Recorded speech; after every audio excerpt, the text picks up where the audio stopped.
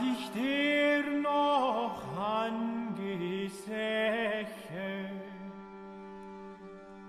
so bist du ihr aller Ehre. Was ist Wundes hier geschäche? Dass ein Magd ein Kind gebar, ihre über aller Engel schar. Was das nicht ein Wunder gab.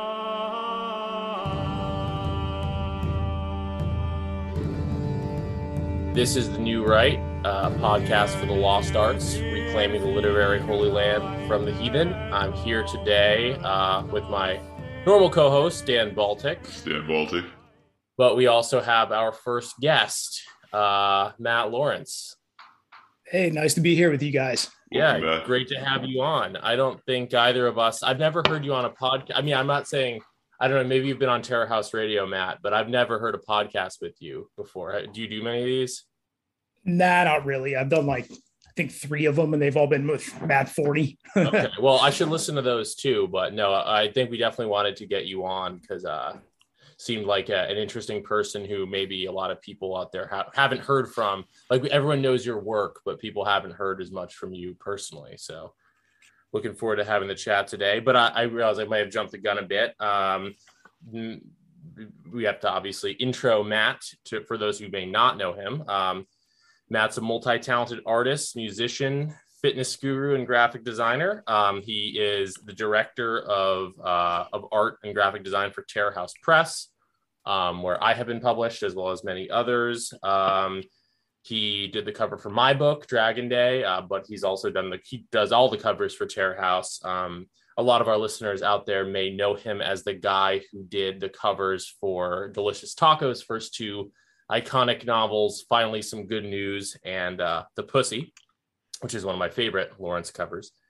And he's also, you're an original member of the blogging movement, now known as the Manosphere.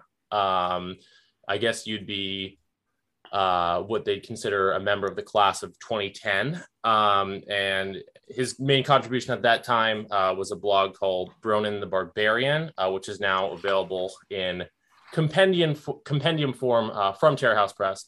And Dan and I both gave that a read prior to this episode. Very funny book. Nice. That everyone should buy. But yeah, again, Matt, welcome to the show. Well, thanks very much. Appreciate it. Yeah, man. So yeah, you're right. I guess pretty much the only thing anybody's going to know me for online these days is all my artistic stuff. Because like you said, I've done almost all the covers for Terror House Press. The only one I did not do was Masculinity Amidst Madness. And that was done by Owen Cyclops. But all the rest of them, those were all me. And yeah, I've got to work with quite a few really, really good authors, man. Like Delicious Tacos, like you said. I've done a whole bunch of them for Ed Lattimore recently, if you know him. Yeah. Those have been really fun, man. Ed always lets me do some really cool projects. And then, I do, all kinds of illustration work. I'm doing an album cover right now. And then I got one I just finished up for a band I play in. So if you guys want to hear like Red Pill death metal, check out my band Thought Purge. No, we love Red Pill death metal. Yeah. Nice. Sabotage, actually, one of my favorite bands. Oh yeah, I've seen them before. Those guys are badass, man. Yeah. A little history lesson in the song too. Yeah, definitely. Yeah, they're fun live, man. If you get a chance, go check them out for sure. I was going to see them last year and it didn't work out, but I think in the next couple of months, I do not want to dox myself, but somewhere near where I live, they will be playing soon. So nice. Yeah. Good deal, man. Yeah, no, I've listened to Sabaton as well. But you, with Thought Purge, you just released a song called Boomer Death, right? That's about a year old. At this point. Sorry, not that new. Yeah. I think that is just a fantastic name for a song. And I assume you did the cover there too. Some good work. I don't know if I'll put this in the recorded version, but we were actually one of if we use music for bumper music. I don't know if you have any tracks that would be good. Yeah, man, you're welcome to use one of those. Yeah. If you're down, it could be a little shock to the system for some of our listeners. But no, we can talk about that offline too. But no, definitely enjoyed the music, and we'll get into more into the art of it a bit later probably. But yeah, no, as you said, you've done pretty much all the covers for Terror House, and it's as well as obviously Delicious Tacos, who's probably the most famous fiction writer from this whole scene. So it's like, I always say, if this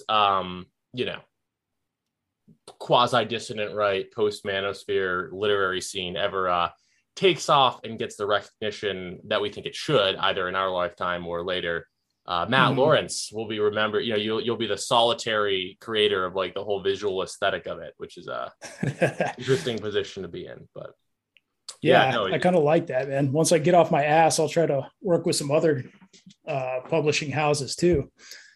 Yeah, no, it's a good way to sort of get your aesthetic out there, and like it ends up permeating different people's work. You know what I mean? And all of a sudden, like you're part of this broader aesthetic. It's pretty cool. Yeah, it's awesome, man. Plus, I mean, it's just kind of like good to know that, like literally tens of thousands of people have my stuff on their shelves too. Yeah. Which is awesome. Right over there, like a dozen of your covers, because it's a dozen different books, but it's all your work. Honestly, before I knew Delicious Tacos at all, I saw your covers and I was like, this looks like a cool fucking book. And nice, man. They are. Yeah, that one was a funny one too, Delicious Tacos, because I started on that one, and that was like a second draft or something, like a sketch still. And he was like, stop, that's perfect, we're done. And I was like, yeah. And I'm like, this is all fucked up still, dude. Like the eyes are all weird. And he's like, no, it's perfect, we're done here. Yeah, the weirdness of what makes that one. Yeah. Okay. There you go. I mean, you've said that judge a book. Your goal is to make people judge a book by its cover, right? Yeah. And I mean, dude, like people just do not invest enough in their look, I think. Like there's all kinds of great books out there and they just look like shit. It's unprofessional. Sure. And I don't know why. It's like if you're going to go to all this time and effort to make your own book, like I think that you ought to hire somebody that's going to do a good job helping to bring your vision to that complete state. Absolutely. Because people, they do judge a book by its cover. And honestly, man, like that's funny too, because how I joined Thought Purge was that their album art was so shitty that I had to check it out. I was like, this is fucking horrible. I don't know if you checked it out, but our first album, this was before I joined the band, but it's called Live, Laugh, Love. I did see it. And it was just a picture of some chick on the beach, and the logo just says Thought Purge, and it has that like Snapchat dog filter on it. And I was like, either this is going to be awesome or just horrendous. And I found it on Facebook somehow, and I was like, what the fuck? This is awesome. And I hit him up, and I was like, dude, like I play bass. I'll make you free art. Like, just let me be a part of this. It's phenomenal. Great. Yeah. No, you bring up, I mean, like, in a world where so few people are actually reading books, it's like you need to grab people's attention before they even open the book, which is why the cover becomes important. And just to advertise you and your services a little bit, listeners out there should know that not only do you do Terror House publishing, all their graphic design, but also you'll do that for hire. Like pretty much anyone can send you their book and you'll help them turn it into a physical copy, right? Yeah. So anyone out there listening, if you got a book, go to mattlawrence.net. Or is it matthewlawrence.net or mattlawrence.net? mattlawrence.net. mattlawrence.net. Yeah, if you look up Matt Lawrence art, you'll find it too. But if you hire Matt, you can come on the pod. If you hire Matt, then you come on the pod. Circle jerk, but exactly. No. But I don't know if you guys want to get into Bronin a little bit and sort of your origins. So just, you're a guy, you're from Southwest Colorado, right? Yeah, originally southwest corner of Colorado. And I moved up to Fort Collins, which is a little bit north of Denver. And I went to college there. Mm-hmm. And I was one of the few people that actually got a good job in Fort Collins. So I stayed there for about 10 years. And about 2010 was when I found actually one of my friends from high school, he sent me a link to Royce's blog. And I sat there for like 2 weeks straight, read that whole blog, man. It was amazing. It's like world changing. And then a few weeks after that, I was like, I could participate in this just out of sheer ignorance. I was like, I'm going to go start my blog, right? Had no idea what was going on with that. But I mean, I'm pretty good at being funny when I care. I haven't written anything in years, but back in the day, man, I just had this fire to write. I could knock out articles like 2 or 3 times a week easily.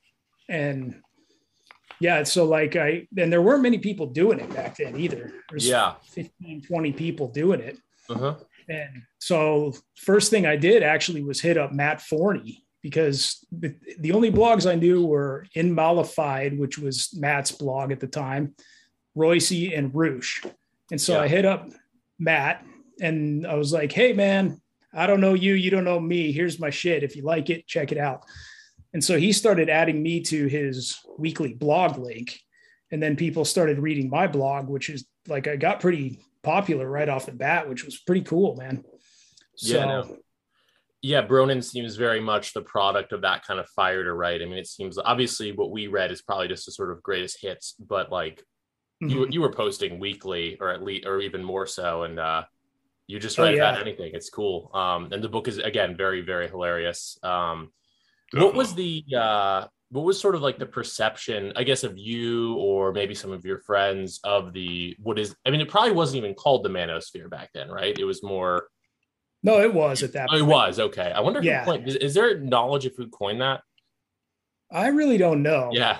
I never particularly liked the name. I always thought it was kind of like gay sort of thing, Matt Forney mentions that in the intro to Bronin, and I never had thought of it that way, but it does sound like, I think he calls it, he says it sounds like a gay nightclub. Yeah, dude, definitely. The Manosphere. I guess it's a take on blogosphere, which is also a somewhat cringe word, but names stick, definitely. But so you're introduced to Royce's blog, which, as you know, we just did a whole show on Chateau Artiste. I listened to that earlier, actually. Oh, well, thank you for listening. Thanks. Yeah, we're pretty proud of the conversation, if we do say so ourselves. Yeah. But you're introduced to that by a friend. I mean, I guess I'm trying to ask, like, what was the perception? What was your initial perception of the Manosphere? And and those around you, it wasn't the controversial thing it was today, right? It was a little bit more in the realm of some degree of acceptability. It was more like, more underground. It was just more like guys having fun, like a locker room or something. Right. Because right off the bat, I just joined in it. I was like, I could be doing this too. And I thought it was interesting because, like I had a dating life and stuff. I went on a lot of dates and shit. And when I first found Royce, though, it really allowed me to like shore up some of my major problems with dating. Because, I'd go on 20 dates, get laid maybe once, right? Like, what am I doing wrong? I always knew I was doing something wrong, but I'm asking the wrong people. None of my friends were players. They didn't know what was up. And then when I found that, I was like, oh my God, here's the keys to the universe, right?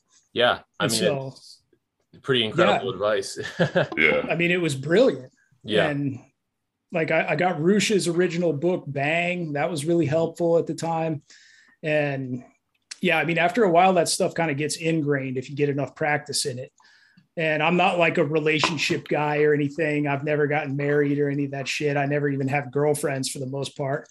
And so, it's been a lot of just practice on that stuff for me throughout the years. But man, like even looking back, that was like 10 years ago, man. Yeah. We made it hit the 10 year, they call it the class of 2010, right? And 10 years ago now. And not to take the conversation in any kind of pessimistic direction, because I have a more neutral take on it, but it's amazing how much the culture has changed since then. And reading Bronin, we talked about it with regard to Artiste as well. But reading Bronin, it's very much product of that time. I feel not in a way that makes it dated, in a way that makes it nostalgic. I mean, some of you, even just getting down to some of the specifics of what you talk about with Facebook, which I don't use Facebook anymore, but it brought me back to 2010. But just the sense of humor, it's like that. sort of South Park Republican. It was a term kicking around. That sort of non-PC, not necessarily conservative, but just like non-PC humor was like, just more a part of the culture. And for anyone who misses that, Bronin is definitely worth checking out. But it's not just Bronin, but also like the whole manosphere kind of seemed to be that, as you said, like guys having a good time. Like that's when you read any of the old stuff, that's what it feels like. And it didn't definitely. It was easy to see how some of that stuff would become politicized, and maybe there was always a political element, but in contrast with today, like it just seemed like it was kind of chill and a good time. Whereas, leading up to Trump, I don't blame Trump, but just to mark it in time, leading up to Trump and then post-Trump, it's all this friend-enemy distinction, and all of a sudden it's no longer okay just to be a guy trying to get laid, trying to have a good time, etc. Yeah, exactly, man. Yeah. If you read Bronin, then you think about today, or if you read Artiste and then think about today, it really underscores that point about like the sort of cultural shift we've gone through. Mm-hmm. Yes. I mean, to me, that's very much like a good old days sort of thing, because that was before, like, I mean, personally, I hate American culture. I can't stand that shit. Mm-hmm. I moved out of there for a reason, I got out of there before it was too crazy. I live in Thailand now. Yeah. And I've been out here for almost 4 years now. So 3.5. Yeah, dude. And it wasn't the country that I grew up in, I mean, if you'd asked me in 2006, like, where's the best country on earth? Hands down, USA. No questions asked, best place on earth. No desire to leave. Don't need to see anything else. This is it right here. But now it's like, no, not even close. Mm. It's way too crazy there, man. Like, yeah. I mean, I don't like being public enemy number one just because I'm a physically fit white dude, like that's exactly. Not cool. And like back in the day, we didn't have to worry about that stuff. I mean, like we'd kind of like rag on feminists because that was starting to ramp up, like Tumblr and stuff like that was still a thing. Oh yeah. And so we kind of like, Tumblr. Yeah, but it was still like, it was like some stupid thing that you made fun of at the time, not this like shrieking majority that you see now. So it's like, I mean, I couldn't even write that blog now because people don't want to laugh. Like everything's too serious now. It just wouldn't even make sense. Yeah. So. Yeah. Who would have thought, I know this, other people have said this, it's not an original point, but like, who would have thought that, the Tumblr of it all would have taken over the entire culture? It's disturbing development. That being said, or go on, sorry. Oh, no, go ahead. I was just going to say, that being said, even though in some ways it seems like that those people won the culture war, the battle, so to speak, manosphere stuff did trickle down a little bit. It's still controversial, a little bit esoteric, but like terms like red pill, beta male and alpha male and game and pickup and all this, even though they're not socially accepted necessarily. But I think that they are, the manosphere has lived on in this sort of like dark dialectics way under the surface of things. And I do think it has influenced culture and men and women everywhere still. So as bad as things are, it's not like the manosphere just like got wiped off the map. It just got pushed underground. This kind of way I look at it. Yeah. And I mean, even some of that terminology, man, like I kind of mentor a couple of kids that are like Zoomer age and they'll say stuff like alpha and beta. And I'm like, man, we came up with that. Yeah, no, for sure. Yeah. Which, I mean, it's kind of cool because it did have an influence on culture for sure.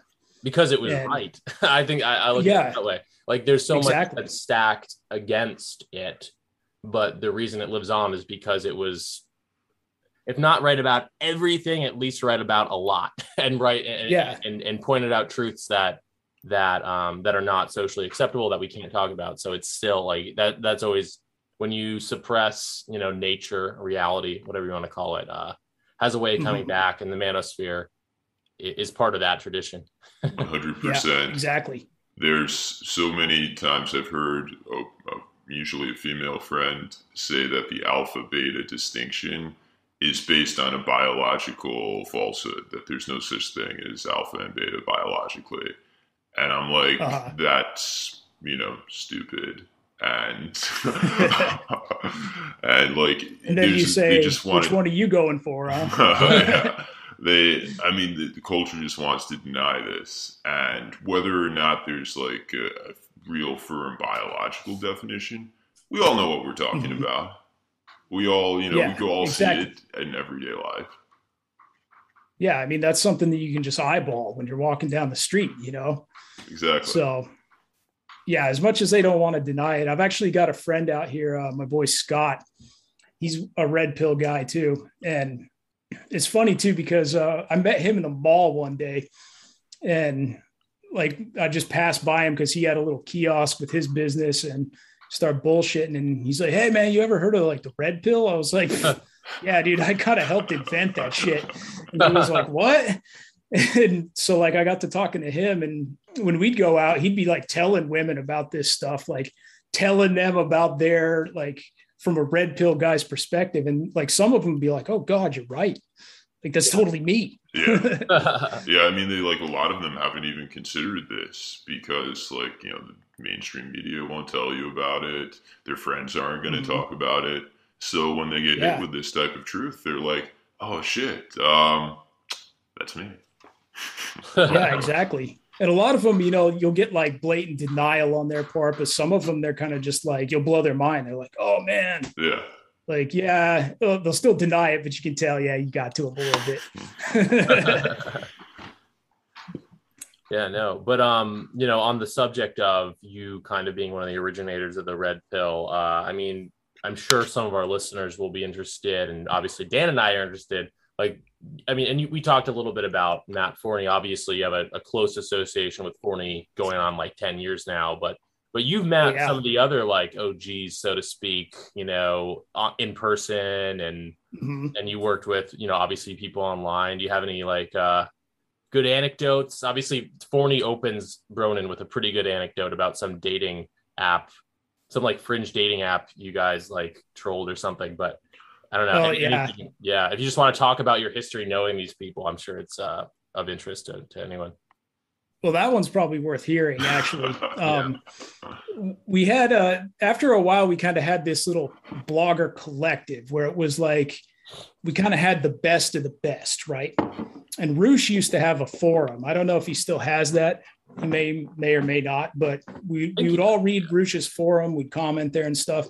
And then he actually made a little like backdoor forum for just the bloggers. And so we would have our little blogger discussions like, "Hey, what do we want to talk about here? Like, should we coordinate anything?"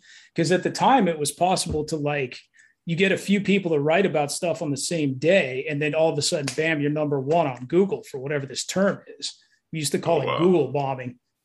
And so somehow this woman, I forget what her name was, but she ran a dating service called Talkify. And I'd have to go look. The specifics of it kind of escape me at the moment, but I mean, this is ages ago.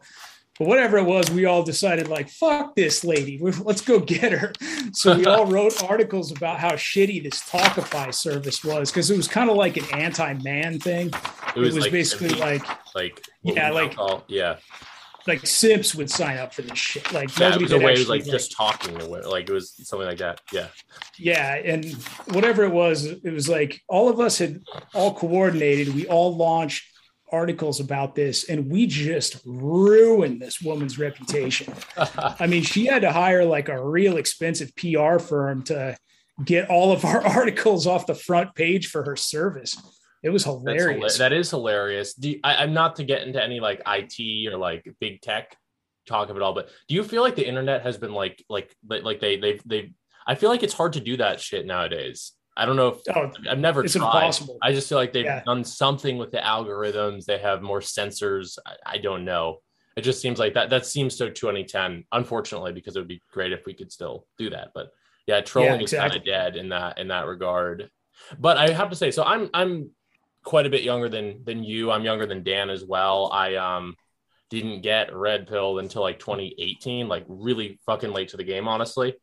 But I do remember some of like these Return of Kings articles, probably because of the Google bombing thing, the Google bombing of it all. I mean, I remember that these articles. I think there's a famous one. I don't remember what the guy's name is, but he has like an Egyptian profile pic about like dating Oh yeah. women with eating disorders. Remember that one blew up? Tutmosis. Yeah. Yeah, right. I remember that guy. I don't think he's around anymore, but yeah, no, I was just saying, even though I was like fucking 13 or something, like, well, a little older than that, but like in 2010, that was pretty young. But I do remember these things breaking the surface in a way that unfortunately I don't think happens anymore. Because again, we're in the age of the, I don't know, friend enemy distinction, where it's no longer all good fun of things rising to the surface and triggering people. Now it's like, yeah, these things get rooted like an out. Act of war or something. Yup. No, yeah. Yeah. And it's not even easy to find anymore either, because everything's so censored now. I mean, everything's controlled on the internet. So it'd probably be pretty hard to just run across this stuff if you weren't looking for it. Yeah, I think so. And again, it's just, it's file under politics now. It's no longer boys will be boys. It's politics, which isn't, politics is good. It's good to think about things from a political angle, but I mean, I think we're all kind of exhausted on politics by this point, and it's nostalgic for, the golden age, the good old days, just lighthearted manosphere stuff. Yeah. Like back in the day, I couldn't have, imagined that sex, dating, and everything would become something that's so like, oh, you're part of a political movement. It was more like, like I remember going on Ruch's forum because I was going on vacation and I wanted to know where to go to hook up with girls. Yeah. And that was just like what it was. It was, it wasn't something, but the culture changed. And when the culture changed, the situation changed for guys writing about sex. Yeah. Yeah, like I'd probably be a little bit afraid if I was still in the US to write some of the stuff that I used to write, because I would write about like dates and stuff. Most of that didn't make it into my book because I was thinking about doing a second book of like just my stories, because I got some pretty good stories.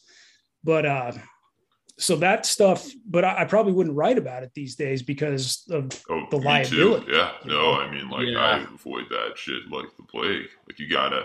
Like now I'm going into dates and I'm thinking like, okay, so what's the law? Yeah, dude. Like another reason why I bailed on America, man. Yeah, like you want to bring in like a camera, like, okay, sign your consent form. Here you go.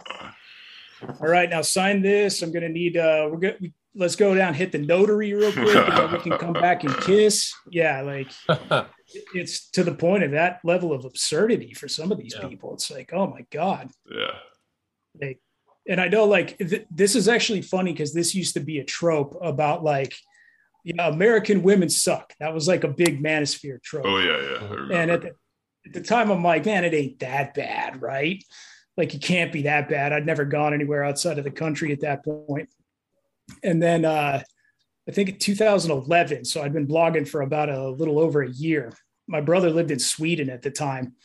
And so I went and visited him in Sweden. And the first thing I get off the plane is nothing but smoking hot chicks, right? And I'm just like, holy shit, it is that bad. It really is. And then spent 3 weeks there. And then when I got back off the plane, the first thing I see is this big fat woman in Chicago yelling into a cell phone with like 4 kids screaming around her legs. I'm just like, do I have to come back to this? Good God. Oh man. Yeah. Where's the last place you live in the US? Was that in Portland? That was with my parents. Okay. So yeah, I was with them for a little bit in the Southwest Colorado. And then I bounced around a little bit. Most of my life I've lived in Colorado. Yeah. A lot of that was in Fort Collins. I lived in Portland for like a year. Moved there with my brother. He still lives there. I personally hated that place, so I couldn't wait to get out. I brought up Portland because I was curious. I mean, I've actually never been to Portland, and I guess I commend your brother for still being there after everything, or if it's, I don't know if it's commendable or not, but like, I mean, it got really, I mean, Portland, as you know, has like been insane the last few years. It's kind of interesting how that place went from the Portlandia sort of chill vibe to what it is now. But yeah, no, like semi-war zone. Yeah, it's a interesting place. I haven't been there, so I guess I can't say too much about it, but yeah. Yeah, I mean, I haven't been there, and I think the last time I went there was 2015 for a visit. It was probably And, a lot calmer then. Yeah, it was still calmer. Like, I mean, just hipsters and junkies and, shit libs. Yeah. As cliche as that term is, but that's what's No, for there. sure. Yeah. But it's weird too, because Portland, I would say, is easily one of the most beautiful cities in America. Yeah. But it's just full of the most intolerable people that you could possibly imagine. That's what I mean. I'm in LA, like not the very different than Portland, but like a little bit of a dynamic there. I mean, all of California, right? Like, or all maybe all the West Coast, gorgeous, but tracks a certain element. Yeah. But Colorado seems like it has some stuff going for it. I get a positive impression. I've actually never been to Colorado either. Yeah, I mean, these days it's more like all the refugees from California that want to escape there.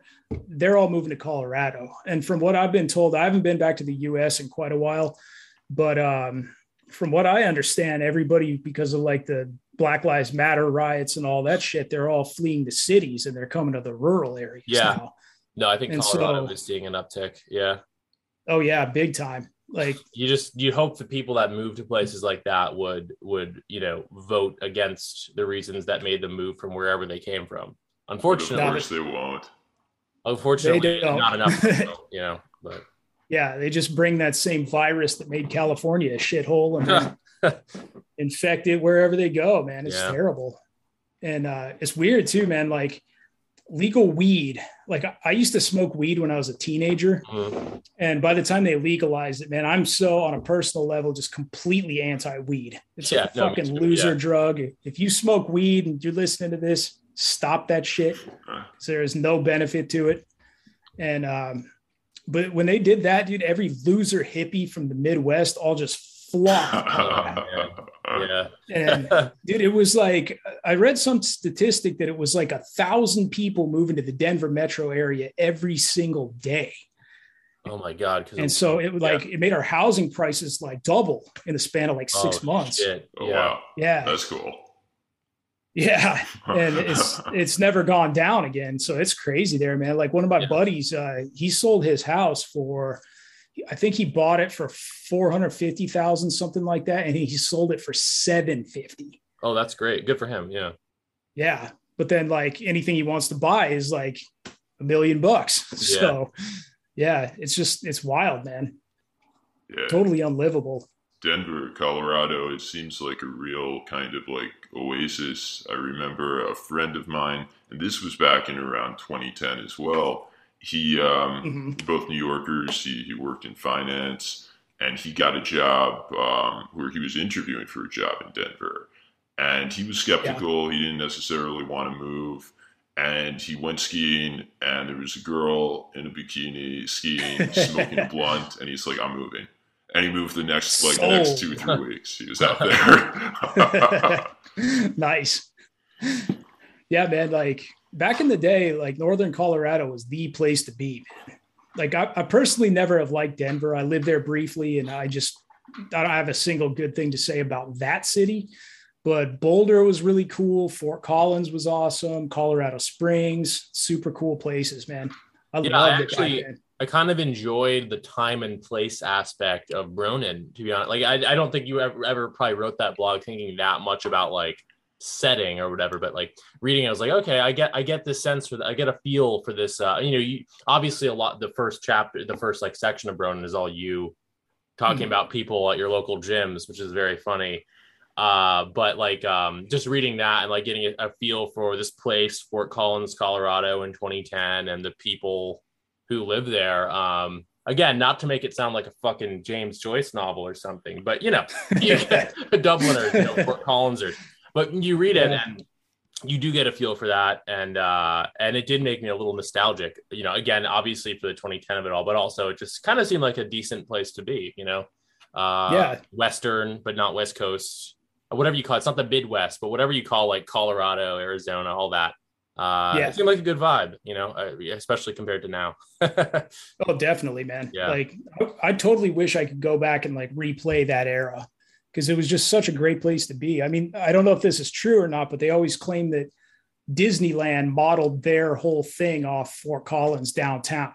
Yeah. So It's crazy. Yeah. I mean, it's awesome. Yeah. Yeah, it was a really cool place. Like, if you'd been there for a few years, longer than like, your couple years at college, it was a pretty tight knit community. Like, you definitely had your townies. Like, if you've ever watched South Park, like, of course, yeah, a lot of South Park stuff. Like, if you were from that area, man, like that's what they talked about, because those guys were from Boulder. And it was funny too, because there was this one where this guy, like, because I played in bands, and there was a guy in another band that we played with a lot, and he was banging this newscaster's daughter, right? And so South Park did an episode, and her dad was on that. And so I called him up real quick. I was like, yo, your girlfriend's dad's on South Park, bro. And he's like, motherfucker, you're like the 9th guy that's called me in a minute. Oh, man. That's funny. So, yeah, it was really cool because, like, you'd watch that show and you'd see all this local shit that you knew about. Yeah. Is Casa Bonita out that direction? Yeah. Yeah. Yeah. I've been there before. Food's I want it's on my like United States travel bucket list is to go to Casa Bonita. Yeah, like it's a funny place, dude. Yeah, definitely worth checking out. From what I understand, those guys are buying it too. They closed on it because it was going to close due to COVID, and they obviously have the money and the passion. So nice. Yeah, that's cool. Yeah. Yeah, I actually wish, like, I didn't think about this when I was doing it because me and Matt talked about this, and I had a whole bunch of like Fort Collins specific articles, and we decided to pull those out of that book because it just made it seem too dated. But then subsequently, like, I got a bad review from one guy because he was like, "Where's all the Fort Collins stuff?" That's the only reason I wanted to even read this thing. And I was like, I should have kept it in there. Yeah, maybe another book. I mean, because I would be interested in reading it. I've never even been to Fort Collins, but like, yeah, no, I really enjoyed that element of it. So yeah, like a lot of my articles would just be about something like, oh, this happened to me today, and I'll write some weird anecdote about it. Yeah. Like there's one time where I live like right downtown in Fort Collins, and there's a train that goes right through the middle of the city, right? And this dude had laid down on the train tracks to kill himself, and which happened about 3 times a year. Oh, geez. And so like this happened to be directly in front of this gas station I used to work at. And so I was riding my bike by, and then I see just this severed head and a body. And the cops are over there talking to him. I was like, and my brother was with me. I was like, is that a fucking severed head over there? What the fuck is that? And I walk as close as I can before the cops start. Hey, what are you doing? And I snap a couple pictures, and then I threw it on my blog real quick. And it was just like, what happened on the corner of Mulberry and Mason on blah, blah, blah, whatever date it was.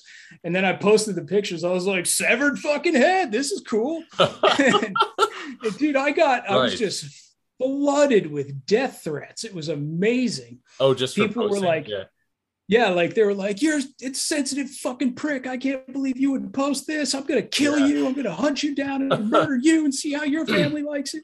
I was just like, whoa. Yeah. So you probably took that post down, or? No, I didn't. Fuck them. Yeah. Like the only time I ever took one down was I had this article about girls with short hair are ugly. And I thought that was pretty innocuous. And some Tumblr or whatever was the thing at the time found that. And oh my God, dude, I went from like, I'd average about 2,000 hits a day on my blog, 3 on a good day or something. And I was getting like 20,000 hits. Like all these feminists were all pissed off. And I was getting so much hate mail from the thing that it was just so annoying that I had to pull that down. Well, that is crazy. That like posting a severed head was really, you kept it up. It was okay. But an article about how short hair doesn't look good on girls, which, there's a reasonable case to be made there. That is what you have to take down. That's the only one I took. Yeah. I mean, I didn't do it because they wanted me to. I did it because they're fucking annoying, man. Like I couldn't handle it anymore. I'm like, wake up deleting 200 more emails today. So yeah, man, for all the like random offensive crap that I put up, that was the only one I ever tore down. Wow. Yeah. Since we're talking about like the blog itself, I think one of the posts / chapters that we both enjoyed was your one on Mesa Verde National Park. Dumb questions from tourists. Yeah, Dan, you were saying that you used to. Yeah, so I also Yeah. worked at a national park when I was 19. I worked at Yellowstone National Park for a summer, and yeah, no, I mean it's like it was very interesting. At least at Yellowstone, I had expected that everyone would be like an all-American type of kid, mostly young people working there, and there were a few like that. But there were also a lot of guys in their like 30s and 40s who were addicts of some, shape or form, who went there to. I know exactly what you're talking about. Who were there to wash out, dry out because they can't be around any drugs because you're 150 miles away from anything. So like I'm this 19-year-old kid and straight A's in high school, very straight edge. And suddenly I'm like around all these junkies and I'm like, this is an interesting situation. Yeah. No, believe it or not, like I have that experience too. I worked at a few different national parks, not for the park itself, but doing trail work as part of like a volunteer crew in high school. I was like padding my resume. I mean, it was a great experience. I was doing more than padding my resume, but I worked at a bunch of national parks and definitely similar cast of characters, like some real strange, both people who visit the parks and then amongst the work staff, you get an interesting mix of people, which is that's actually hilarious. Yeah. Your article is more about the dumb tourists, right? But I had those people working there too. Yeah, right. Which is the funny part. Like you guys just totally described the same sort of people that worked at Mesa Verde too. It's a real type. Yeah, so. It's after the summer, I kept in touch with people. And among a class of 100 or 150 people working there, at least one was dead. A couple were in prison. Yeah. Without exaggeration. One guy was in prison because of something he did in the park. It was a good story too. I don't know if I can repeat it. Yeah, dude. We definitely committed multiple federal offenses in the park for sure. Oh, yeah, man. I met these two guys and they were a little bit older than me. One of them was 21, so he could buy us beer and stuff. And his friend, his name was Luke. And Luke had came up from Silver City, New Mexico. His friend Larry dragged him up there so he'd stop smoking crack. And so Luke was this massive crackhead, right? Total fuck up. He was 20, had 2 kids. And by the end of the summer, he had to go back to Silver City because he was such an alcoholic. He's just go home, dude. We can't handle you here. Oh yeah. Yeah. I mean, cause there's no, other drugs. People were drinking like crazy, as I recall at Yellowstone, just hardcore drinking. Yeah, dude, that was quite the adventure. That was also my first idea on how totally just stupid the average boomer is. Yeah. So yeah, I'm probably sure you got to see some of that as well. Definitely. Just let a boomer out of his environment. Yeah. Oh, and the staff. The of course. Yeah. Yeah. All the above. Yeah. Mm-hmm. Yeah, the shit that we would get asked was just bizarre, man. Because I didn't work for the park itself. My uncle actually had this little, a food truck up there. And due to a little surveying error, there's this tiny little slice of the Ute Indian Reservation that we had leased from them. And so we had this little tiny bit that you could go off the road onto. And there was a food truck and a little knick-knack jewelry store that this other lady had. And so they would come up and but the Utes, they decided they had a big casino, right? And so they decided to put up this giant fucking billboard advertising their casino, even though to get to that casino you would have had to drive about 50 miles to get to the outside of the park and then drive another 40 miles to the south. So we're talking a good 90 to 100 miles away. And so these tourists would see that billboard, come up to our food truck and be like, is this a casino? Yeah, motherfucker, place your bet. I'll tell you if you won. And they'd ask you if you were native, right?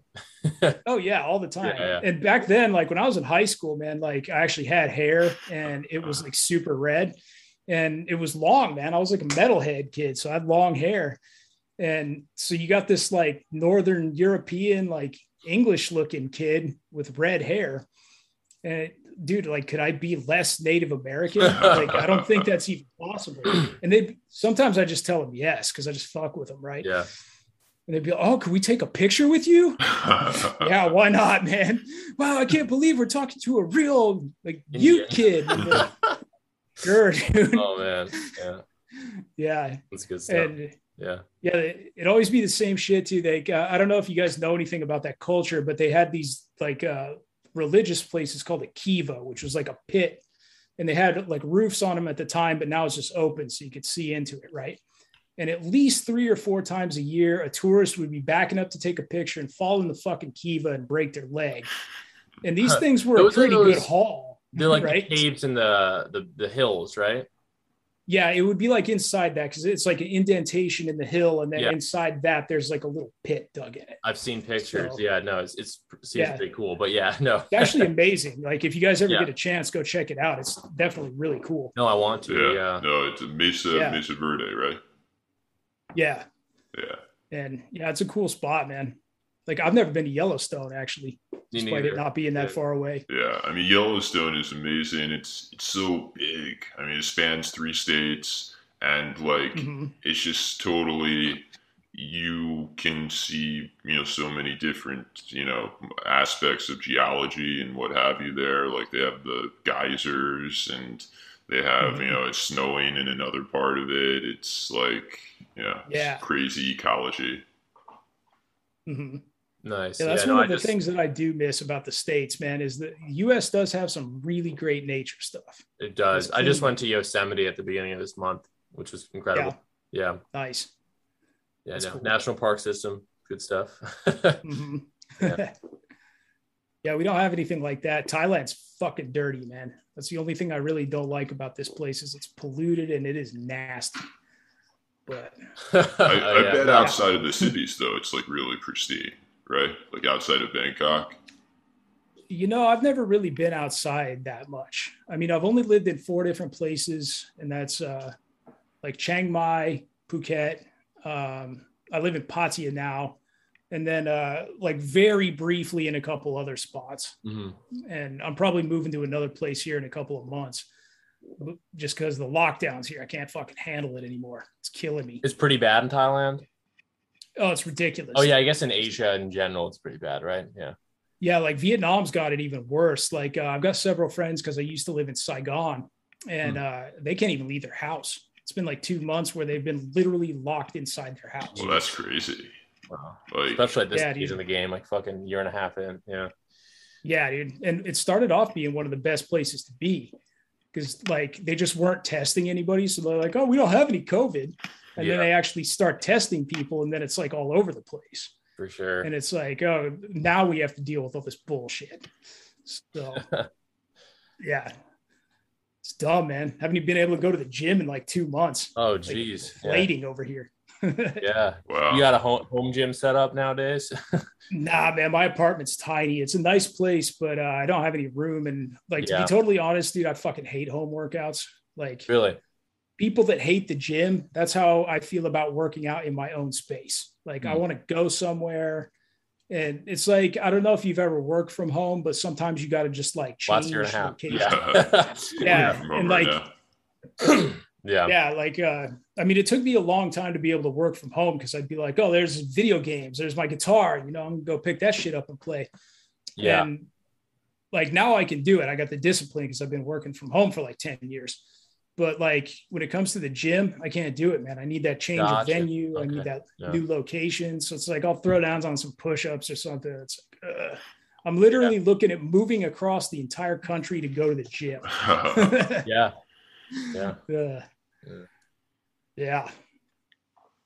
You get a lot of not to dox anywhere or talk about anyone who doesn't want to, but you get a lot of manosphere types coming out there to Thailand, a la Delicious Tacos meetups. I met Delicious Tacos actually. I was gonna say he's out there. He's been out there a few times. Yeah. I went and he showed up in Bangkok, and we met with my other friend Rob, who writes 30 Days to X, if you know that. I've heard of it. Yeah, he doesn't really write much. He just mainly does Twitter now. And that was another Terror House book, right?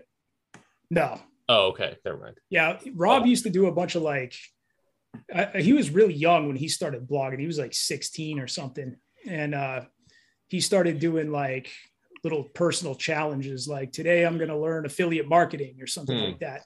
But yeah, I've been good friends with him. I knew him through blogging. I've known him since like 2012 or something. He was the one that got me out to Asia originally, actually, because he lived in Saigon. And he was like, yeah, come out here, man. Check it out. See if you like it.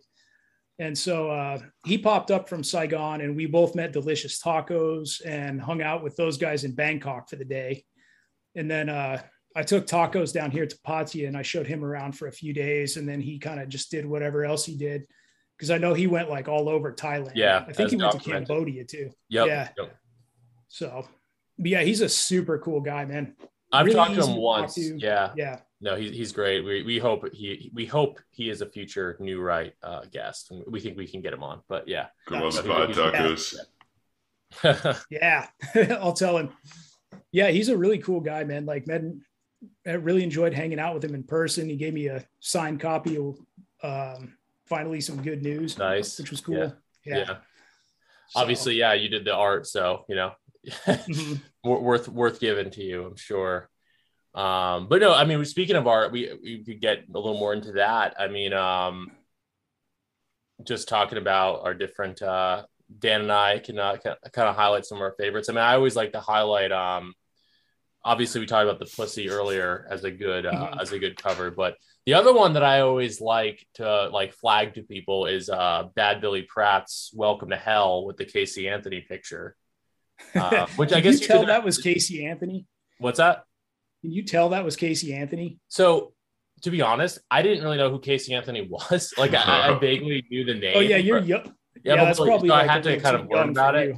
But I know that a lot of people did recognize her immediately, and the resemblance is there. But I don't know if anyone ever whenever I'm talking about Matt Lawrence covers, I'm always like, it's the Pussy and Welcome to Hell. You put those next to each other, it's like, I don't know what it's like, not a triptych, but like a diptych, like where it's two.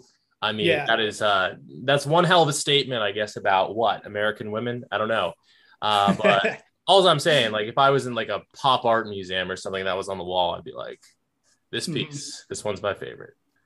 Absolutely. Yeah, that's funny, man. That was actually really hard to do because I made the Pussy so long ago, and like I'm much better as an artist now than I used to be. And I was trying to crawl into my brain, like, how did I make that shit back then? And trying to recreate, what did I do? I'm looking at the old file, okay, it looks like I did this. How did I do that? Fuck, I don't know how to do this anymore. Yeah. It's funny because some of the stuff you describe about the Pussy that is, maybe not intentional, it makes it look better. I like the look of it, the kind of unfinished, blurry, hazy, because it mimics what I imagine Taco's experience was in the Philippines or whatever. High and they're just oh, that kind of looks like a girl. Yeah, it's like an impressionistic quality. There's it's digital art, but there's still an impressionistic quality, which Taco's work itself has an impressionistic quality, so it's a good fit. Yeah, absolutely. Yeah, and did you guys read Welcome to Hell too? Oh yeah, that's a very good book as well. We're gonna have it's fantastic. Billy Pratt is probably going to be a guest soon. Nice. His book came out basically the same time as mine, so I feel like we've been cross promoting a little bit since that time. And I love his book.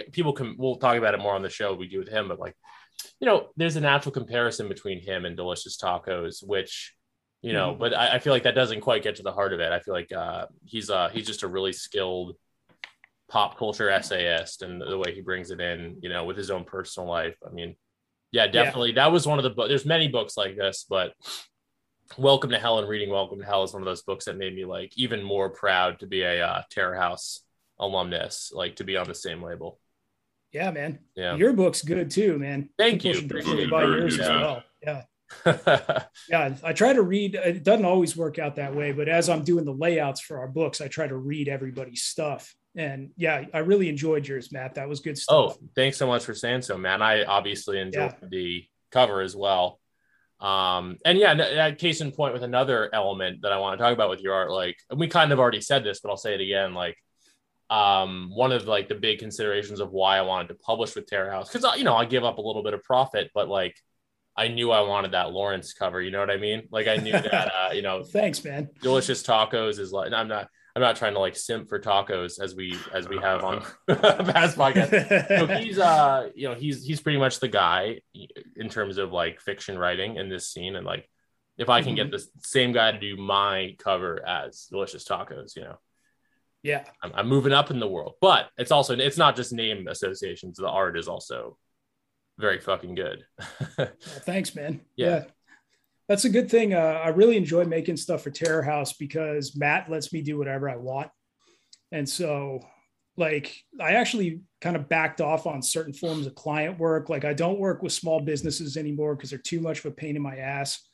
And like, before I discovered some other methods of income, and like, that was my main gig for a long time.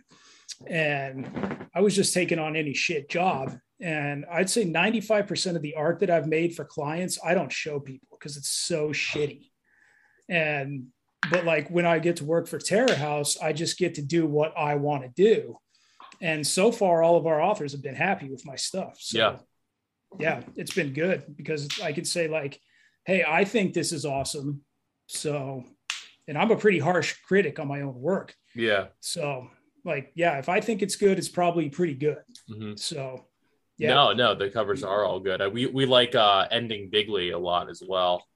Like Trump one, yeah. And notice that was a hard one, man, because I wanted to make something that was real iconic, where you would just know right away. And there's been so much Trump art and all that stuff out there. And I don't know how it hit me one day, but I was just like Dragon Ball Z. And so I do Trump like doing his like Super Saiyan transformation sort of thing there. And I was like, yeah, that's perfect. Nice. Yeah.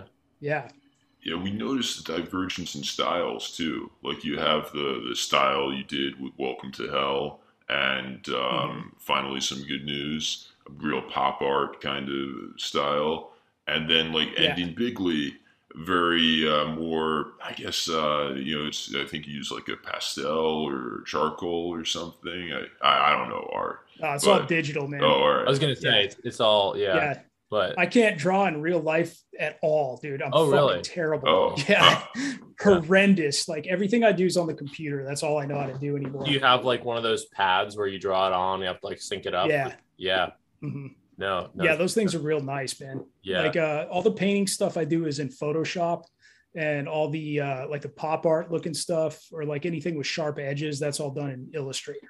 Oh, I see. So I guess those are the main two we noticed, like the pop art versus the whatever you'd also like the more pastel-y type. I mean, you just, when you're reading a book or whatever, you just kind of have I imagine the sense of how you're going to draw it and what you're going to draw just probably comes kind of organically as you're reading.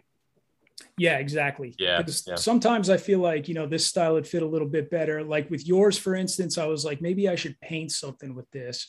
And then I got to thinking, I'm like, I'm not really feeling that for this one. I think it would work a little bit better as a little bit more cartoony or something like that. And I'm happy with that. I like the cartoony stuff. I like your other stuff too, but like, definitely like the cartoony. I think that's right for my book. Yeah. Yeah. And like, I mean, for some styles, like it definitely would work way better within a certain style. Like if you've ever seen the stuff I did for Ed Lattimore, his is all real cartoony stuff. Yeah. And that just would not work as a painting, You're right. Yeah. So it would make no sense. And like vice versa with like, I probably could have made Ending Bigly work as a cartoon or something like that. Or like some of them could have a little bit of crossover, but I feel like most of them, it's either kind of one or the other. Like it needs to go a little bit more like fine art direction. And that's kind of a new thing for me. I've only been doing the painting stuff for about a year.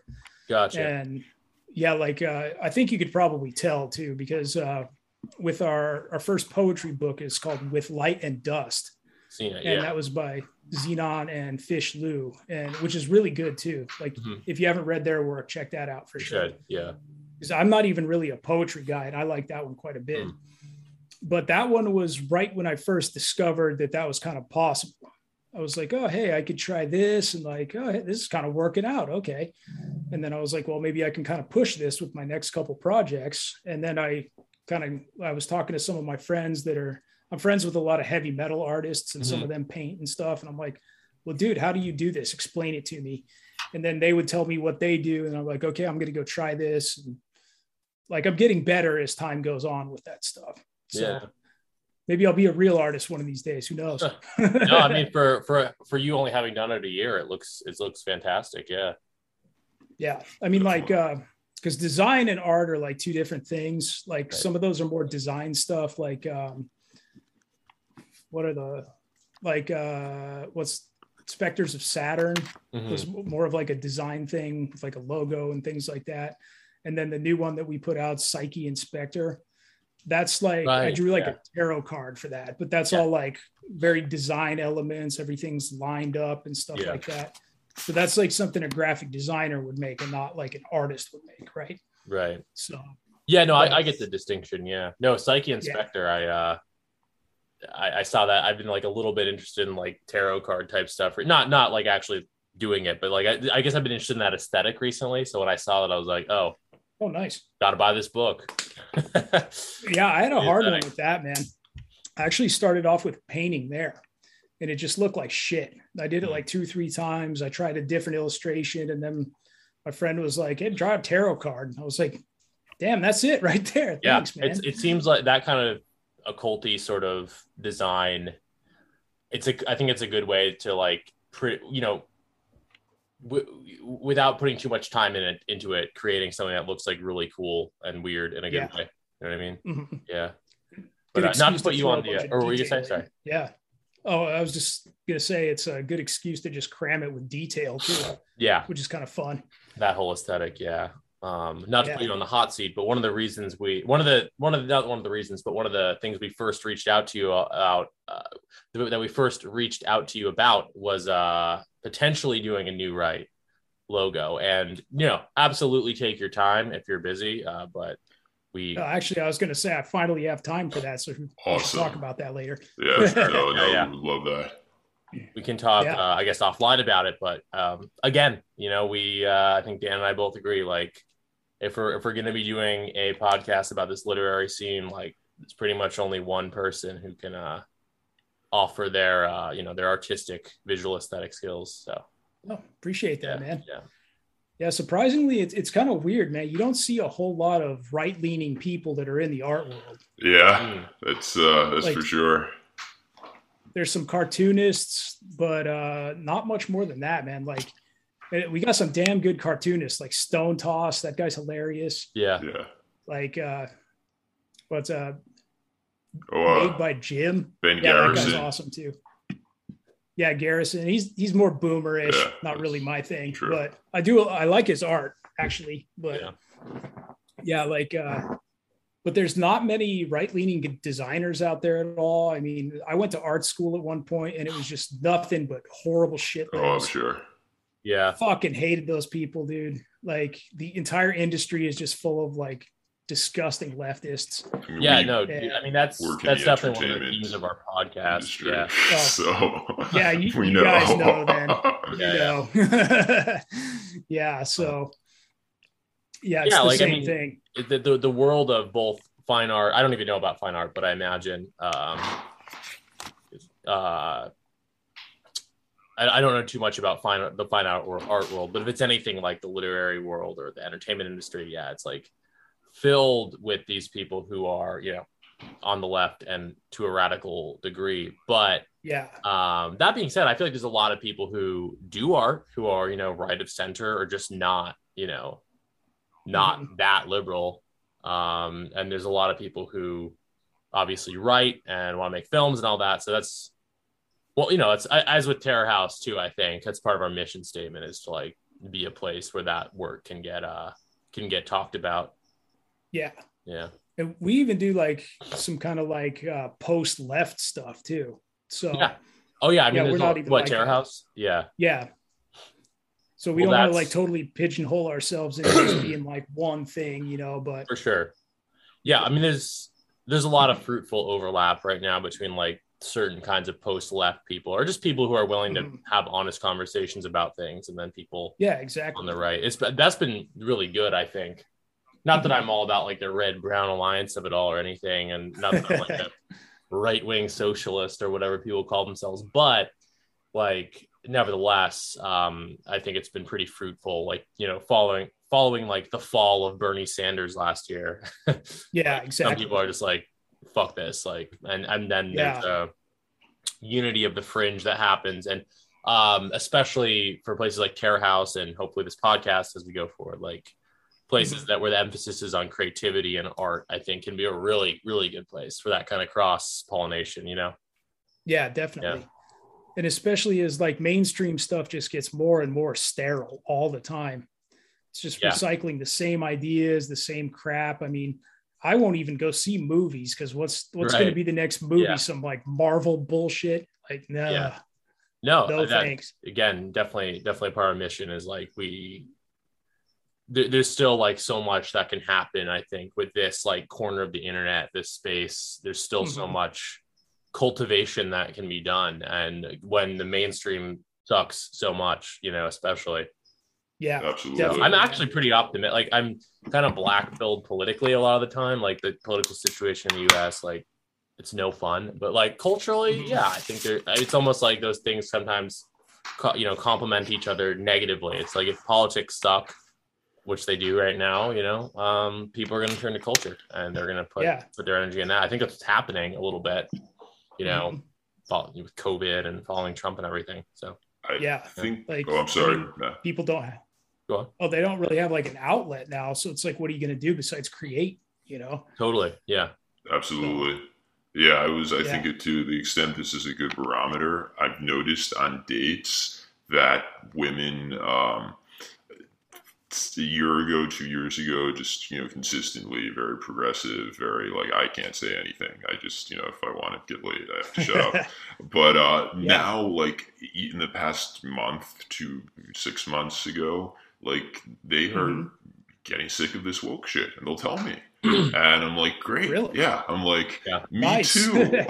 I'm also sick of like, and something I've done as a way to kind of attract these women, or, you know, kind of a filter to select for them. And maybe we'll get some hate for this because, like, I know a lot of people don't like the pod, not our pod, but Red Scare. I will mention Red Scare to them. And based on whether they like it or not, that's like a pretty good indicator, in my opinion. Totally. Nice. Yeah. Red Scare is kind of the ground zero for a lot of this. Yeah. Do a lot of people dislike Red Scare? I thought it was I mean, I know that like Anna and Dasha get like, you know, people insulting them in their replies, like, you know, lots of I mean, I think they get I didn't think that was though. I thought that was more leftist. Anyway. No, true. I mean, across the board. Yeah. No, they're good. Yeah. We hopefully get Anna on someday. Let's see. That's the dream, right? Yeah. Oh, that's actually good to know the tide's turning, man. Like, I think it is, by the way. I co-sign on that. Like, I'm not on the dating market currently, but just I meet these random women, or even and guys too, actually, who are like, they'll always like have a bunch of disclaimers, like, not that I think this is a bad thing, but like woke stuff has gone too far. And look, they're not red pill, they're not like on our side necessarily, but like they realize there's big issues with the mainstream narrative. I mean, I think that's coming to a head in a big way right now in the United States. Yeah. People that I like, even like the Nicki Minaj thing, which I didn't even follow that closely. I'm not one of these people who like goes gaga every time some celebrity says something kind of right, but nevertheless, there is a little bit some narrative slippage going on where people are like just over it with regard to a lot of the COVID stuff and just with regard to woke stuff in general. The mask is slipping for sure.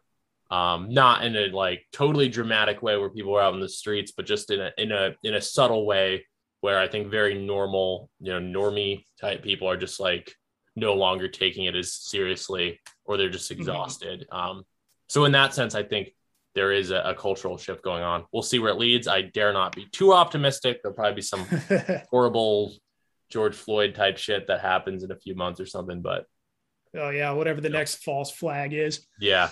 Yeah, I mean, Yeah. they got to regularly schedule those to keep us in line. So, For sure. Mhm.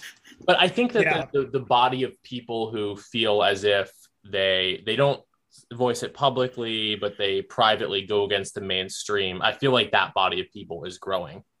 And a lot of them are like, they're not the type of people that people think are like super based or whatever. Like a lot of them are like sort of IDW types, or they Mhm. start listening to Ben Shapiro or something. But like you know, people got to start somewhere. Yeah. And I will take that over people who are just mainstream liberal Democrats any day. So, yeah, and I Yeah, have no, exactly. yeah, no, absolutely. Like this one woman I'm thinking of, she's a doctor and like she's definitely not red pilled, shall we say. But the whole, thing with all the protests and the BLM, this is just like it pisses normal people off because they like Yeah. she's was telling me like I had to get to work and they wouldn't let me get to work. They closed down the road. And it's like that Yeah. type of stuff. Yeah, man. for sure. Like that would be the sort of thing that would red pill normies to some of this. Like I couldn't get to my damn job. Oh, exactly. No, I've had Yeah. those conversations for sure.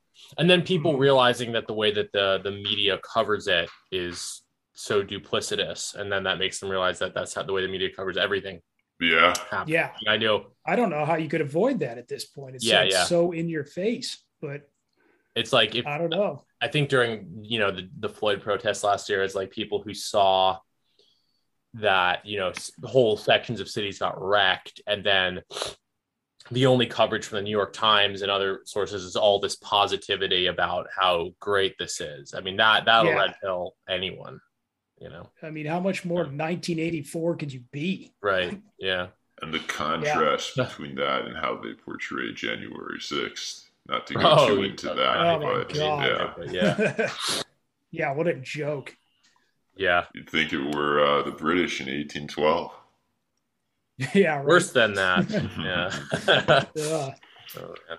Yeah, I mean that's actually kind of good to hear that from you guys because like I only know two types of people, and that's like extreme leftists and the people that agree with me. And I don't really know anybody that's like boots on the ground seeing some of this shit, right? Because none of my friends in America are still dating or anything like that. So that's cool to hear. Like, Yeah. oh, maybe it's turning around a little bit. Maybe it's not as hopeless as I thought. Yeah. Not that I'm going back, but yeah, right. Like there's only no, so yeah. much shit Still normal play. people can take. And, Exactly. Yeah. eventually it's just like, that's just fucking fake. I'm not going to. Yeah. I'm not going to say the Exactly. words anymore. hmm yeah, like I've been so far beyond that point for like years now that it's just like I just look at these people. I'm like, ugh, because I don't wear masks or any of that shit. Fuck that. And like I'll only specifically go to businesses if they let me in without a mask. And I had some dude yell at me at a convenience store, "Put your mask on." Fuck you, make me. Like, yeah, I'm not doing that. No. So yeah, hopefully people wake up on that shit a little bit because Yeah, Yeah, I think there's I don't just a know. lot of fatigue setting in for a lot of people. Yeah. A lot of fear mongering. Yeah. yeah. Not like you guys haven't talked about this ad nauseum, I'm sure, because we all have, but Well, our podcast is kind of new, so honestly, we haven't talked about the COVID of it all too much. Good Yeah. to get a little just day-to-day political banter in there. Mhm. But yeah. Otherwise, I mean, I know it's getting late where you are, but I mean, we were going to ask, we a lot of this we already addressed, but like, we were going to talk about like your success at running a personal business. Seems like mattlawrence.net is pretty big success. You have you'll graphic design like just about anything, right? It's kind of, I mean, you have everything from like pet portraits to, yeah. Mhm. Anyway, Yeah. we would These find days, like, I don't know, man. I got success from other places. Like, I don't want to talk about it much because if Sure. you have like my skill set and I tell you about it, you're going to go replicate it in 5 minutes. Oh man, okay. I But wasn't I that do intrigued, have- and now I am. Yeah, like it's easy shit, so I don't want to talk about it because No, I'll just fair. create my own competition. But yeah, dude, it's like I've stumbled onto a couple things that are equally as lucrative as graphic design. So I don't have to do as much of that shit to pay my bills these days, which is nice. So, but yeah, like my main sources of income are books, which I really enjoy doing, like books and book covers. I do band logos and album art if I can. And I don't know if you guys have seen any of my band logo stuff, but I like to check it out. Those like gigantic, super crazy typographical heavy metal logos, which those are really fun. And then for certain clients, I'll still do other things. Like I manage a couple guys' websites, although I don't really do that stuff much anymore just because I hate it. But yeah, man, like certain affiliate marketing things are still pretty lucrative. So stuff like that. I dabble in a whole bunch of different things. So it's not like I specifically have to do design anymore, but it's nice because now I can pick and choose about the projects that I want to do instead of having to take on every project because I have to. Right. No, that's a good place to be. Matt and I were talking about how the freedom of it all must be great because we're both, in a certain sense, wages and have to, watch our docs and, lead a kind of double life, as it were. Maybe me more so than Matt, but like you seem like you're pretty free, and that must be awesome. Yeah, it is nice, man. Like, dox me. I don't give a shit. What are you going to do? Take away my clients? They all think exactly like I do. Exactly. Like they won't hire me otherwise, or I won't work with them, I mean, I've been asked on a couple occasions to do stuff that I consider morally reprehensible. And I'm like, nah, dude, I'm not making your like gross lefty poster. Go get somebody else to do that shit. Good. So, yeah. And I wouldn't even take on most stuff that's political at all. I do have one friend that I told him I would do his entire political campaign if he went for an office, but he's not quite there yet. So, but Mayor Delicious Tacos. What's that? Mayor Delicious Tacos. California. That's funny because it is somebody that both of us know, actually. But oh, dude, I hope that does happen. I look forward to that if it does, like the campaign posters and whatnot. Oh yeah, dude. Yeah, I would make those awesome. Nice. No, but it seems like a combination of having really good sources of income and also probably living in Thailand too. That's been massively helpful. Yeah. Because it's a lot cheaper here. It's probably about half to 2/3 of the cost of the US. Nice. Yeah. Like an average city. So yeah, man. I mean, I don't make like big bucks or anything. I'm like comfortably middle class, I guess. Yeah. That's dope. Yeah. I mean, like if I lived in like LA or something, I'd be fucking broke. Yeah. But if I lived in, like I used to live in Des Moines, Iowa. If I lived in Des Moines, I'd be fine. So. Gotcha. Yeah. Yeah. But yeah, man, like. But you're free and you're free to speak your mind. I feel like that's the dream. Yeah. And, it's tragically hard to come by these days, but. Yeah, dude, it really is. And I feel bad for people that have to play that game, Yeah. And I mean, like, could I have been much more monetarily successful if I did something else? Absolutely. But I mean, the lifestyle that I lead, I'm not interested in a family. I'm not interested in having a house or any of that shit. I'm a super minimalist. I like my alone time. I like doing my creative shit. So what I do works great for me. Awesome. Like, that's awesome. Like a lot of those old school Manosphere guys, they actually they tapped out of the game. They're all married with kids and stuff now, that's awesome for them. But like certain guys like myself, I mean, I just never really got into that direction, Gotcha. And that allows me to travel around like I do. I mean, I've been parked in Thailand for years. Mm-hmm. I like this place, but if I felt like going to another country and it wasn't stupid hoax fucking virus crap everywhere, then I could pick up and go somewhere. Yeah. Well, yeah, we talked a bit about this on the Heartiste podcast, like on the sort of even in the manosphere proper, perhaps, but it definitely in like the dissident right and like conservative world, there's a big discussion of like, oh, should everyone get married? Should everyone have kids? And Dan and I sort of talked about with regard to Heartiste, how like the real message there is like, it's not this, it's not the same for everyone. Like you pick your own path, but like the tools of the manosphere, it sounds gay, but like, the tools that were cultivated by those bloggers, including yourself, The end goal is to just like be able to do whatever you want, to have that freedom, to find that space of being free. And whether that's something you share with the family or not, I mean, I think it's valid. I guess this wasn't on our outline, but I feel like it's a good like concluding question, and not to like anticipate the answer too much based on what we just said, but how much do you feel like the manosphere influenced the trajectory of your life? Oh, in a huge way, dude. Yeah. Hugely. I mean, like basically that was such a life-changing thing for me at the time. It was like, I don't know. It was like I found something that I always knew was there, but I was lacking. Right. Yeah. Like, cause when I was younger and like my early college days, I'd always been hanging out with like leftist punk rockers and shit like that. And I'd always been playing in bands, which I still enjoyed that. But like, I always felt like I kind of wasn't really being true to myself exactly. And then when I found out that stuff, I was like, this is what I should have been doing the whole time. Like I shouldn't have been listening to these guys about being a nice guy and like doing all this like stupid American dream shit that I've been doing. Like this is the path that I wanted to be on, of like controlling my own life here. Because what that did for me was that like the biggest thing I learned is that there's a way to solve your problems if you just know how to ask the right questions. Right. And so like Heartiste really solved all my dating issues. Like after putting some time and effort into that, then I never really had issues with dating again.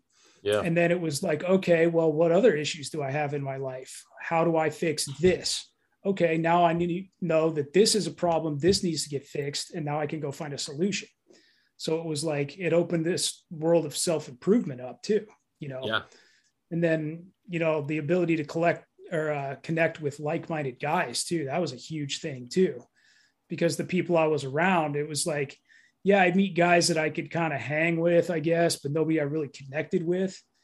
And that actually let me kind of cut a bunch of people out of my life too, because like I found like when I was reading Royce, it was like I found this secret key and I want to share this knowledge with my friends.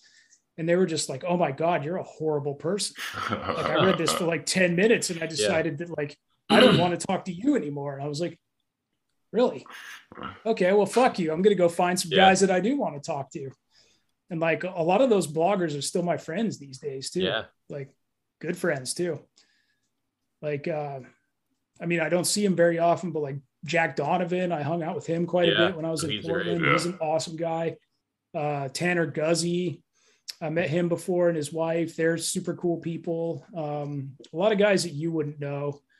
They're all gone now and would like to remain gone. I met Roosh one time. He was cool. I've met Matt Forney several times. Of course. Obviously. Who else? Cernovich that one time. He was actually the first guy I ever met. Oh, really? And then, like way back in the day. Oh. And yeah, like all those the only ones out of that old school DC blogger scene that I didn't meet was actually Royce. But I was kind of quizzing those guys. I was like, so like, what's he like? I was like, is his game bullshit, right? Is this whole thing bullshit or is it the real deal? And they were like, dude, he hooked up with some chicks that he shouldn't have been able to hook up with. His game was good. Because I guess back at the day, he was like early mid 40s or something. Oh yeah. So he was, I mean, he was still hooking up with some hotties apparently. Wow. So yeah. That would, man, I don't even want to speculate about this because I'm not trying to be rude to him, but I guess he must be like in his 50s now. Wow. Hadn't realized that. Yeah. So yeah, I do wish I could have met him because I'd imagine he was probably awesome, but he's always been a little more isolated though, right? Yeah, definitely. Yeah. Like we had him in with that forum that I mentioned, but he never really showed up. I chatted with him briefly a few times, but that was it. So yeah, but Roosh was a cool guy. I don't really follow him much anymore because like the whole religion thing doesn't really do it for me. Right. Yeah. But which I mean, if anybody's into that, like absolutely go for it. Like I think that's awesome. I actually do think spirituality is important for a man. Yeah. But organized religion has never been my thing. So it's like if you kind of get into that territory, I'm like, you kind of lost my attention a little bit. Oh no, I'm kind of in the same boat. Yeah. Yeah.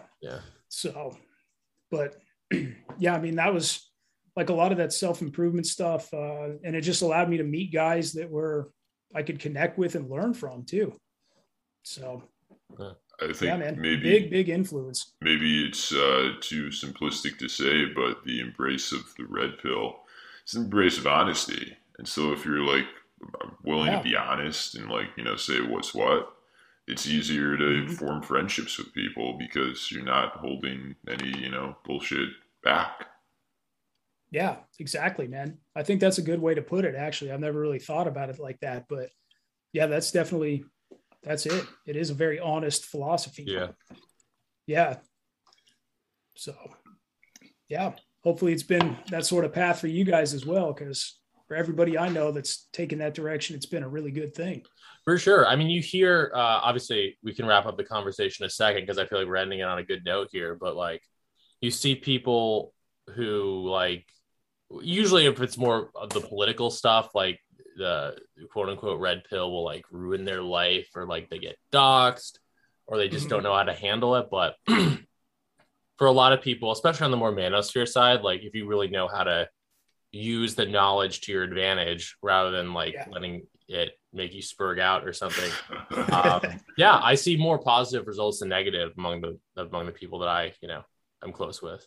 Yeah, definitely. Like who would you rather be, the pre-manosphere guy who's a wagey, whatever, or would you rather be like Jack Murphy after the whole, you know, manosphere conversion where, you know, he has a pod and he like has his own business, and like that's the guy you want to be, even with all the risk that it entails. Yeah. I mean, I don't actually know who that is, but I know for me it was like out there, maybe like a newer guy. I have no idea, but yeah, man, if I met myself before all that information, man, I'd kick my own ass. Like, man, you're a little bitch. I ain't trying to hang out with you. Well, what you said earlier kind of resonated. Like I remember when I get it, it's such a dated meme, but it's still, there's no better way of putting it. Like when I first got red pilled, that was very much my thought. I was like, why was I wasting my time trying to appeal to these people? And as a writer and as an artist, etc., it's like, why was I trying to fit a square peg in a round hole, trying to like make my work conform to this shit?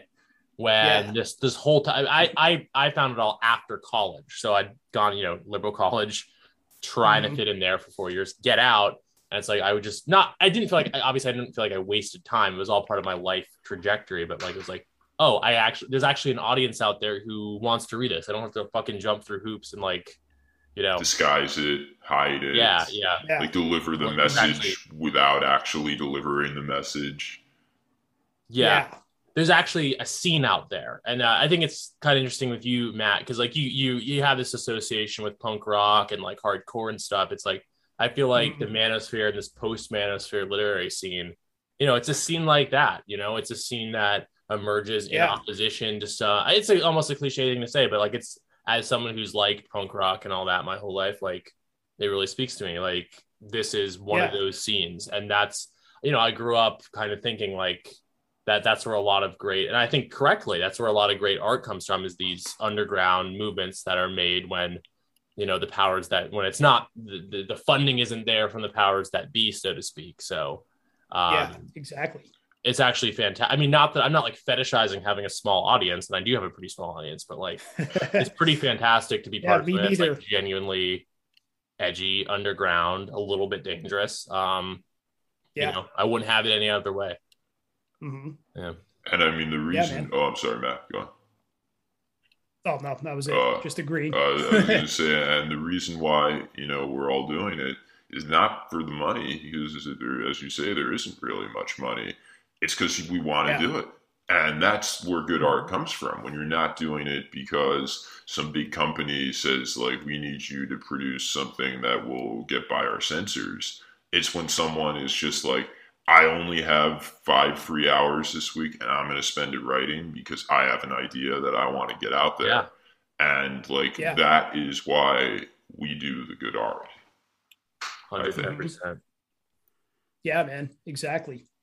And that's always what's appealed to me. I mean, since I was a kid, I mean, back in the day, it used to be, you know, the Republicans and the PMRC and the Christians keeping you down. Yeah. And now it's like the exact opposite, right? Yeah. So Yeah. like, Now it's Yeah, like it's like, being okay, a Christian is punk rock. yeah, it's like counterculture now. It's so weird. It is weird. It's like, yeah. yeah, I grew up around a bunch of Christians and Hicks. And I'm like, I fucking hate Christians and I hate Hicks. And now I'm like, man, where's those cowboys at? I need to go chill with those guys. Yeah, Like, oh, you're into Jesus? Right on. You're not going to try and make me trans. Cool. Yeah, it's weird, man. But Definitely.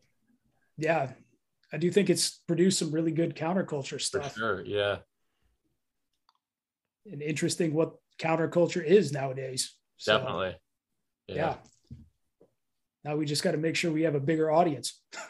Yeah. No, I think we'll get out there. Just obviously there's a lot of forces trying to keep it down, but I think the work is on point. So I think that's what I said earlier, like with your work, how like maybe it'll one day be seen as like this important like scene thing of you creating this whole aesthetic, you know, for a big set of writers. I mean, I genuinely think that like one day in some way, shape or form, like this scene, Terror House, Tacos, BAP too, you know, I think it'll be, I don't know, maybe I shouldn't be too optimistic. Obviously things are pretty politically terrible and there's always going to be a lot of oppression of this kind of stuff, but nevertheless, it's just the fucking aesthetics and the work is so good. I can't imagine that one day people won't be like, actually, even just like some nerd academically, like actually this stuff explored the toxic masculinity of the time in an interesting way. I don't know, something like it's just the work speaks for itself, and I think some new world order historian. Yeah. Don't be this, or the party will crush you.